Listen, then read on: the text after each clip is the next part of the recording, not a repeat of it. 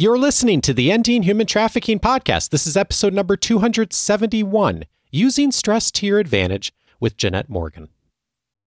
Produced by Innovate Learning, maximizing human potential.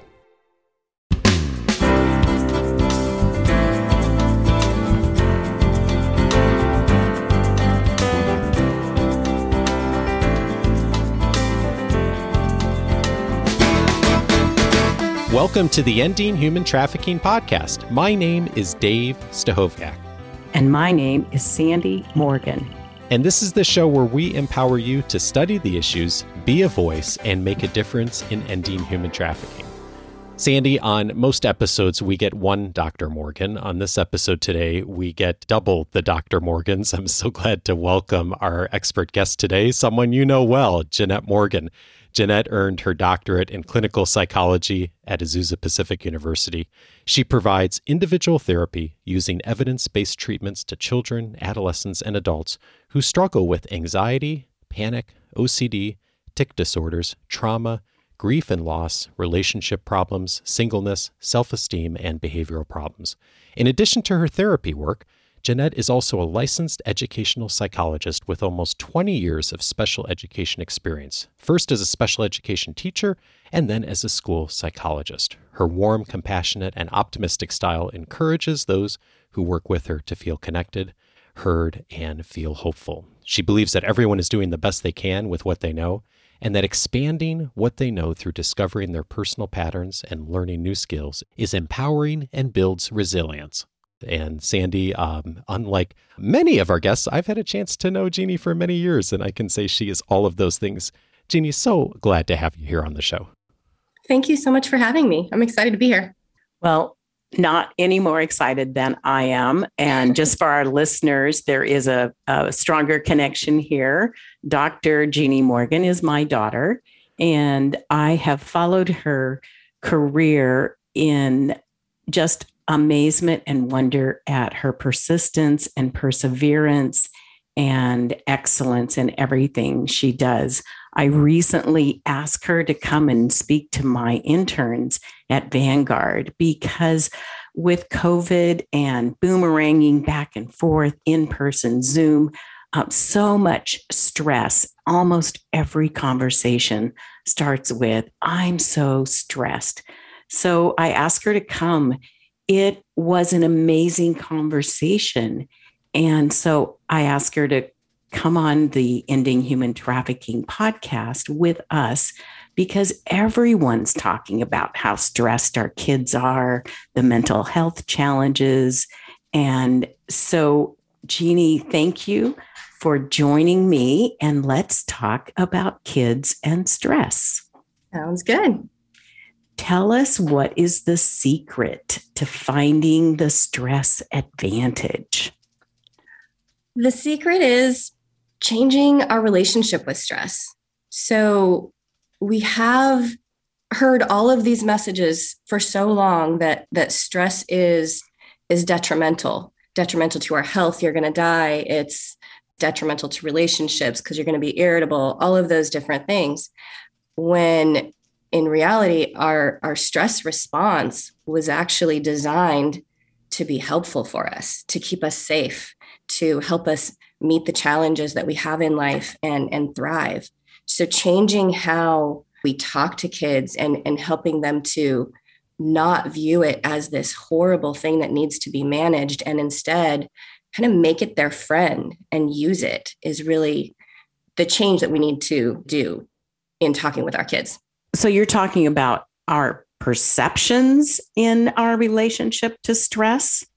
Absolutely. Absolutely. How we view stress actually changes not just how we relate to it, but it actually changes us at a physiological level, how our hormones respond. So there's been several studies over the last 3 or 4 decades that looks at how we think about stress impacts how our bodies actually produce hormones. So when we think and know that stress is bad for us, right? Like all of the messages that we're always told that stress is harmful, then we have the stress hormones that are produced, and these are going to be produced no matter what. But we have cortisol and adrenaline, and you've all heard of cortisol, right? It's like the one that the commercials all show how it gives you belly fat. So none of us want that. These hormones slow down your digestive system. They slow down your growth. They slow down the physiological processes that aren't as important when you're in a life-threatening situation and you need to respond. So that's the cortisol, the adrenaline. But what we don't really talk about is that there's also a hormone called DHEA. That's a neurosteroid. And that one actually does the opposite. It's actually a growth hormone, and it helps create new neurological pathways, etc. And when you understand that stress is actually, it's a signal, it's a response your body's having to try and help you, then just by understanding that, your DHEA rises more than your cortisol levels. And when that happens, then you have a physiological response that's healthy. It opens your blood vessels. It strengthens your heart. There's other hormones that also come as a result of that, including more oxytocin, which is a wonderful hormone that you may have heard of as the cuddle hormone because it makes you seek out others. It also is the bravery hormone, but it's a strong hormone for resilience. So just by that one little mindset shift of recognizing that your stress hormone is actually meant to be your ally, you shift your whole biological response to it, which is absolutely amazing. It sounds like a magic button, and I just flip the switch. It cannot be that easy. You're going to have to convince me. Well, there's been a lot of different studies. So they've done studies in really high stakes interviews where they have people being really critical and of the interviewees. And before they go into these interviews, the groups are shown. One group is shown that stress is debilitating, kind of the same messages we've all received. And then another is shown stress is enhancing video. And the people who were shown the stress is enhancing. And it was 3-minute video. These are not like long interventions. These are just, hey, let's look at this differently. Let's think about it differently. Those people did better in those interviews. They were rated by outside people, so blind raters. They performed better. And with this, they also, again, looked at their hormone responses through spit tests, et cetera, and heart rate monitors and all of those different kind of things. And again, all it was just that one mental shift of understanding that our physiological stress response, the signal that we have that, hey, something's important to us and we need to rise to this. If we understand that response is helpful, then we actually can be healthier because of it. So then how do we move from a stress that is the typical, what we're told all the time, to a mindset that is going to flip those stress hormones? Well, first, we need to acknowledge the stress response. So when we have it, we go, okay, yes, I'm feeling stressed. Then actually look at it as a positive, almost in a welcoming way, and recognize that the reason you're feeling this is because something is important to you. Whatever the value is that's being triggered, you wouldn't be stressed if something wasn't important to you. And it could be, a relationship that's important to you. It could be a job that's important to you. It could be that maybe the job's not important and you're feeling stressed, but maybe the job is helping you to attain something that's important to you, or giving you a sense of security, or something in there that you value.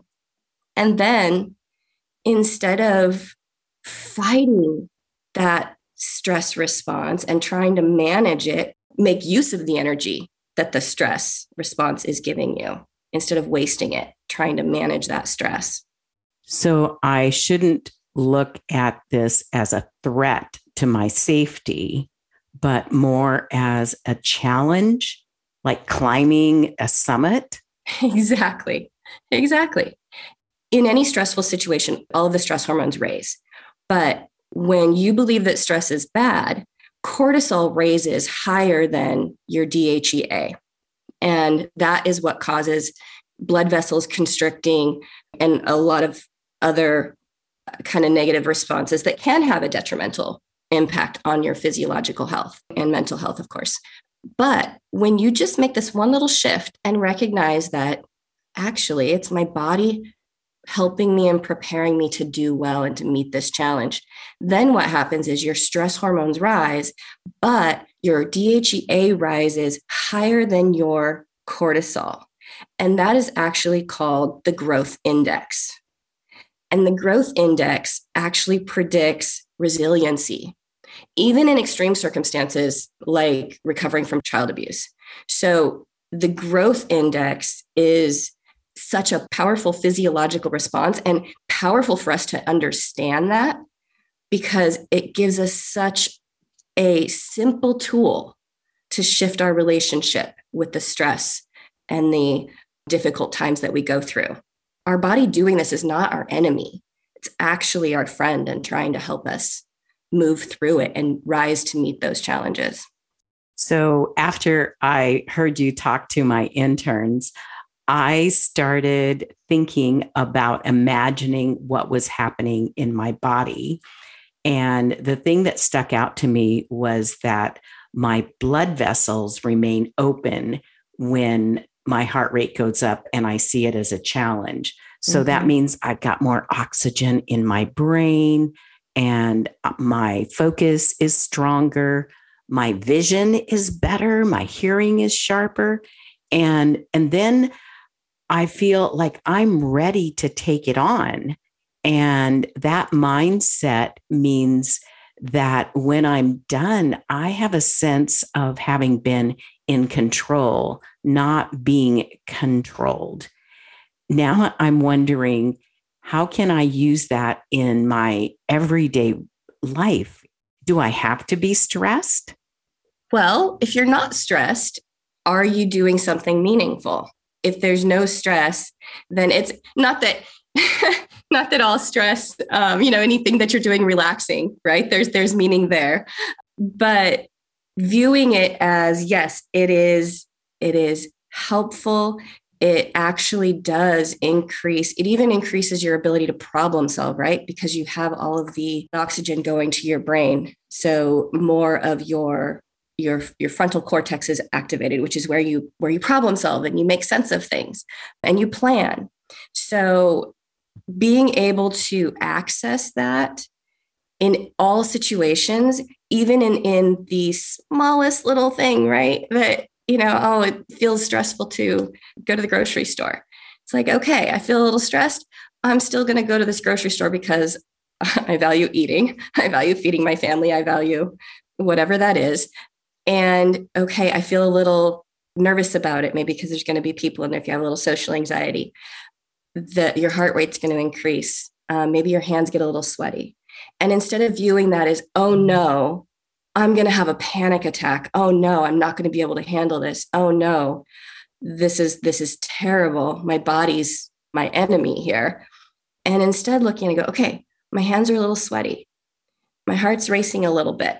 Okay, that's my body actually preparing me to do well. That's my body preparing me to get in that store and get those groceries and deal with the people that are in front of me. So it's shifting. It's like, okay, when I feel these physiological sensations, it's not a bad thing. It's actually helpful. My body is truly trying to help me to approach life and find joy and meaning and all of those wonderful things by helping me meet these challenges. So stress is more than survival. It's actually about achieving what you want to do, giving you the power and the ability and what you need in the moment to be successful. Absolutely. And, if you think about it, if we didn't have any stress, we would sit on the couch and be couch potatoes, because why do anything? Why reach out to people? Why go to work? Why do anything if we didn't have a certain level of stress? So it's necessary. It's the beautiful, I haven't talked too much about this, but the other beautiful part about stress is when you are going through a stressful and challenging time, the oxytocin rising, when you see it as helpful, also helps you to reach out to others. So you're connecting, which we need that. We need to connect. That builds resiliency. So it's a powerful thing to understand how much our stress actually supports us socially, at work, in life, and in just all the different ways. So when we talk to our kids who, when they're stressed, they sometimes pull back, how do we talk to them so that they understand stress is their friend and what they're feeling is okay? That's a great question. We stop talking about it and modeling it as a bad thing. So, if you think about all the self-talk that we have, but not even just the self, it's what we say out loud to our friends. Oh my goodness, I'm so stressed. I can't handle one more thing. Oh my goodness, I'm so stressed. I just want to go hide in my room. I don't want to see anybody. All of those different things that we say. With kids, we need to watch our own talk in front of them and start talking instead about, oh, hey, I've got a lot. I'm feeling stressed. How can I use this? And with kids, helping them go, okay, you have a lot going on. You're dealing with a pandemic. You're not able to see your friends in the way you want to see them. You're experiencing a lot of disappointments, and it's hard. And your body, how's your body responding? And help them kind of recognize, oh, my body's feeling this way. Okay, how can we use that? Is your body trying to make you feel bad? Like, is that really what our bodies are designed to do? No, our bodies are designed to be our friends. So, or to help us. So with a kid, helping them to actually change how they view their physiological responses. Oh, when my heart starts to race, that's not because I'm so scared I can't handle it. That's because my body's trying to send oxygen to my brain so that I can act. I can be faster. I can hear better. I can see better. It's like a superpower. So changing how we talk with kids about it as well, about our own stress in front of them, as well as instead of with them saying, oh, you're so stressed. I know. Why don't you go play a game and relax? Why don't you go? You're so stressed. You're so stressed. And instead help them to use it. I heard you say something earlier. You said that stress means that something matters to you. Mm-hmm. How do I communicate that to a child? I think it's asking them, because with kids, you can ask them like, what's important to you. You can ask them about values, and kids, even at 6 and 7, they get it. It's like, well, maybe my mom matters to me. My dad matters to me. My getting to play with my friends matters to me. So asking them, when you're feeling this way, what are you thinking about? What are you hoping will happen? What are you hoping you can do? What are you hoping for? And by shifting to that, it's like, then you can have a conversation about what's important to them, because they're going to tell you, oh, I'm hoping that I get to spend time with my friends. Oh, so your friends are important to you. Yes. So it all leads to conversations with them about what's important. Maybe it's important for them to do well. Maybe it's important, for their teacher to like them, whatever it is. But then using that and going, okay, so your body, your heart beating faster, your hands being sweaty, that's because your body's trying to help you to have more oxygen so you can get what you want, or you can get what is meaningful to you. So the media is feeding us a very different story, Dr. Morgan. I'm sorry. I went on the internet and just did a quick search, and there were millions of hits that linked stress and fear and trauma and withdrawal. And I didn't see it as a positive. How are we going to flip that switch for our kids right now? It is hard because we are bombarded by these messages. And it's funny because when I first was really learning all of this, I was working in a university setting, and there were signs all over the hallways, like near the counseling center I worked in, signs all over the hallways about how bad stress was for you. So, and that just drove me crazy because now I know, it's how you think. And so we're setting everybody up to think badly about it and then have an unhealthy response. And the news that's out there about stress being bad, it's not that it's wrong. I mean, if you believe it's bad for you, your body is going to have this response. Your cortisol is going to be higher and it is going to be unhealthy. So from a global perspective, I suppose, it's somehow getting the messages that are coming out from the medical world, et cetera, to change and get this message out there to more people. But from an individual level, from the kids in your home to the kids in your classroom to the students, the university students you work with in a classroom, et cetera, getting this message out to them, helping them to look for what things stress me out and why. What's the value I have that is being activated here that's making me feel stress? Okay, now, how is that stress response trying to actually support me and help me to get through it? And it's at an individual level. I think it's not something at this point. There's a way to get around all of the dire messages that are out in the world and on the internet. Well, you've changed the way I talk to myself about this. I tell myself when I have to convert another class to Zoom that I need to be courageous and I need to think about how important it is for me to connect with my students. And it completely reframes how I turn my computer on and how I start that class. I want more DHEA than cortisol for a lot of reasons, but mostly so that I can be successful in what matters to me. Yes, that's exactly the response that I want. All right. So back to you, Dave. Thank you both for this conversation. I've learned so much from both of you over the years, and I hope that you will take the next step as well to go further. We're inviting you to take that first step. If you're listening to the show for the first time, or maybe it's the second or third time you've listened, go over to endinghumantrafficking.org. You can download a copy of Sandy's guide, The 5 Things You Must Know, a quick start guide to ending human trafficking. And as we all know, stress shows up in so many places in our lives, affects so many of our decisions, and of course, affects the conversations we have about trafficking in such a significant way.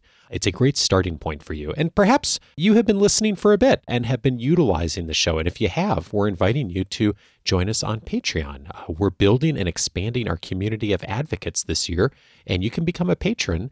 How does it work? Just go online to endinghumantrafficking.org as well. You'll see a link there for Patreon. It'll give you access to bonus episodes like the one we're doing today, also exclusive resources and toolkits. You can join us for $5 a month and access all of those benefits. You can certainly give more if you'd like. Thank you to those of you who have already supported us and continue to support us. We're really honored for the work you are doing, not only to bring the lessons from our conversations into your work, but also to continue to support the work of Sandy and the Global Center for Women and Justice. And if you haven't yet joined, go over to endinghumantrafficking.org. More information there on how you can get started to support us as a patron, or simply just to visit the links from today's episode. And of course, we will be back in 2 weeks with our next conversation. Sandy, always a pleasure to be with you. And Jeannie, have a great day and see you in 2 weeks.